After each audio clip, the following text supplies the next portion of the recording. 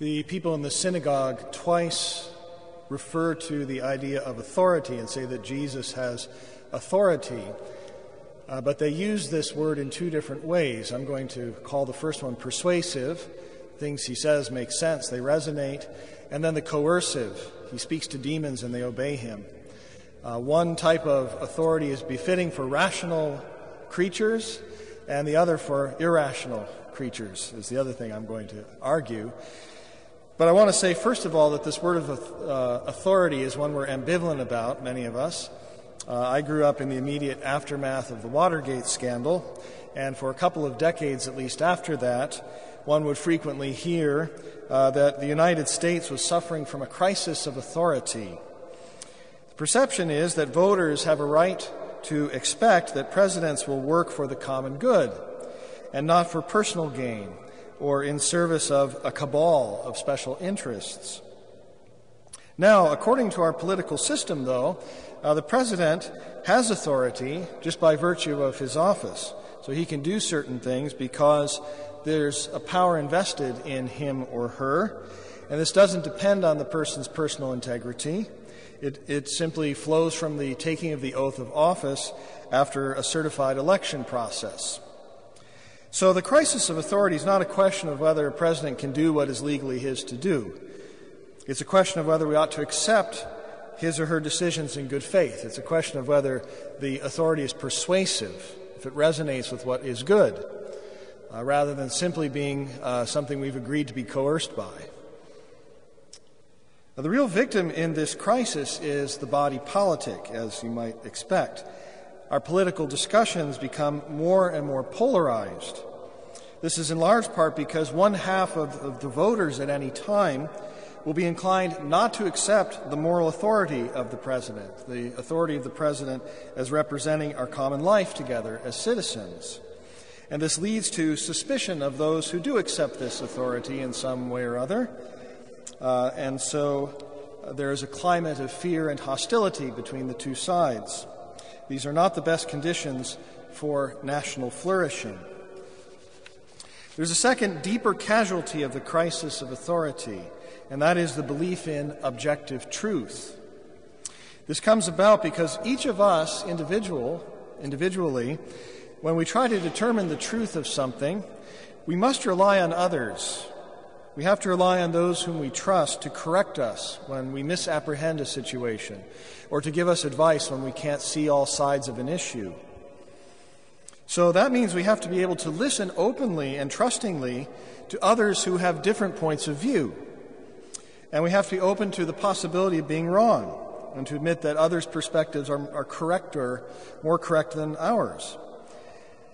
And bringing in this idea of truth suggests that actually the crisis of authority goes back a long ways. It's not just something that happened since 1973.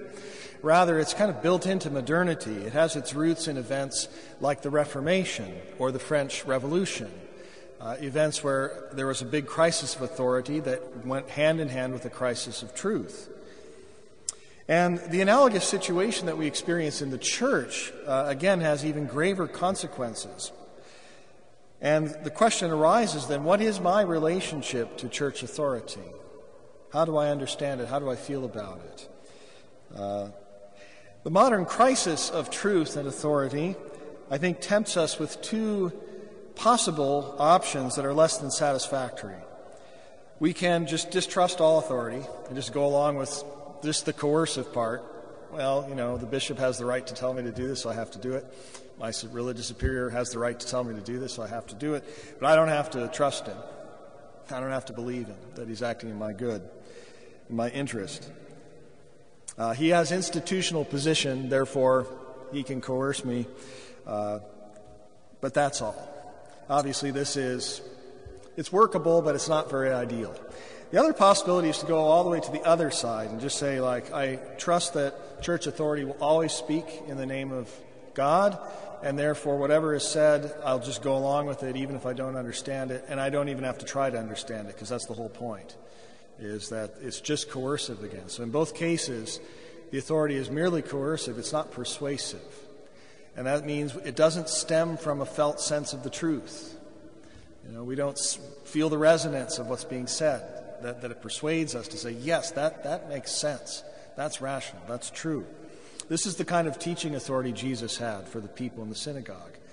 He speaks the truth. He speaks something that's persuasive, that resonates with the best impulses that I recognize in myself. So that's the kind of authority we want to see in our authority figures, right? Now, this second option I mentioned, the one where we trust church authority, whatever happens, is preferable to the first one. It at least preserves, theologically, the mediation of the church between ourselves and God. And that's something we say in virtue of the Incarnation, in virtue of our baptisms, that the church is the body of Christ and therefore speaks with the voice of Christ. And so a kind of fideistic understanding of this at least preserves that. But again, I think in the best of our tradition as Catholics, we can go deeper than that. So, what can we do to remedy this situation? And the first step, of course, is in today's gospel, which is the whole reason I'm telling you all this. Jesus of Nazareth speaks and acts with authority. Both senses of authority are demonstrated. So he has moral authority when he teaches, he speaks the truth, as the centurions say, or the soldiers say to the centurion, "We've never heard anybody speak like this." Yeah, he really persuades us. This flows from his personal integrity, his knowledge of the truth. He is the truth. But let's also notice that he does have the authority to coerce. He can speak to the demons and say, "You must leave this person," and they do. So Jesus is the Word of God incarnate. He is the authority, the root of all authority, effective authority in the church and elsewhere, we hear. Even civil authority derives its authority from God, and that's to say from Jesus Christ, the truth. And this is because Christ is the authority, because he is the truth, and we know that the truth liberates. It sets us free to be loved, to know ourselves as loved, and this gives us confidence then to act as free and rational persons. In Jesus Christ, each of us discovers that his or her lovableness flows from the truth of our being. We were made to be lovable, and we are. So this revelation of God as love reveals the truth about ourselves as loved. And the authority that the hearers perceive in the teachings of Jesus Christ is this resonance, as I said, with the best impulses we have in ourselves, the best hopes we have for ourselves and for others in our relationships with our families, with our friends, with our enemies, with God. Our Lord speaks to that, fans into flame these impulses that are lying dormant oftentimes in us. We have a hunger for truth, and our Lord satisfies this by the beauty of his message. So if we wish to overcome the twin problems of suspicion of authority and a kind of over-reliance on coercive authority, the first step is to rediscover every day the gospel message, the voice of Jesus Christ inviting our trust. And out of this encounter, this hearing of his message, of his teaching, we are set free to take the risk of loving others and trusting others, including those vested with authority.